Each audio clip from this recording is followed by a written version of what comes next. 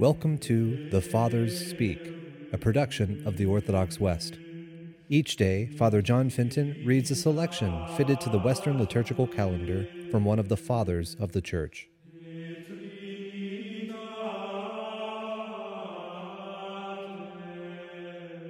As we this day commemorate the Holy Guardian Angels, let us listen to a portion of a sermon by Saint Bernard.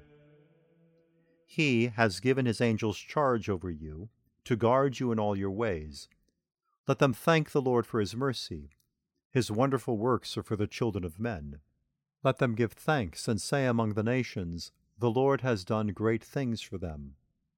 O Lord, what is man that you have made yourself known to him? Or why do you incline your heart to him?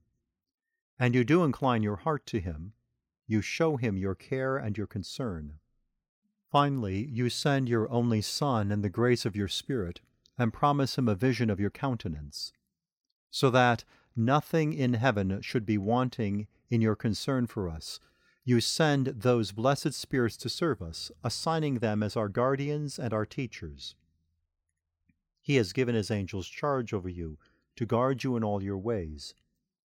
These words should fill you with respect, inspire devotion, and instill confidence.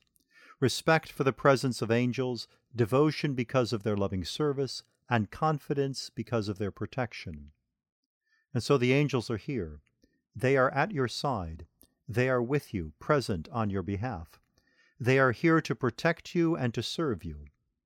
But even if it is God who has given them this charge, we must nonetheless be grateful to them for their great love with which they obey and come to help us in our great need.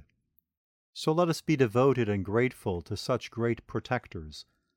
Let us return their love and honor them as much as we can and should. Yet all our love and honor must go to Him, for it is from Him that they receive all that makes them worthy of our love and respect.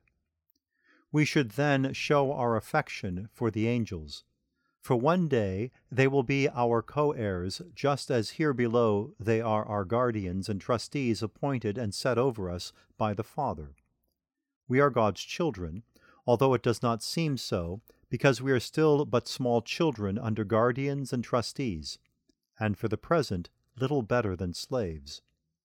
Even though we are children and have a very long and dangerous way to go, with such protectors, what have we to fear? They who keep us in our ways cannot be overpowered or led astray, much less lead us astray. They are loyal, prudent, powerful. Why then are we afraid?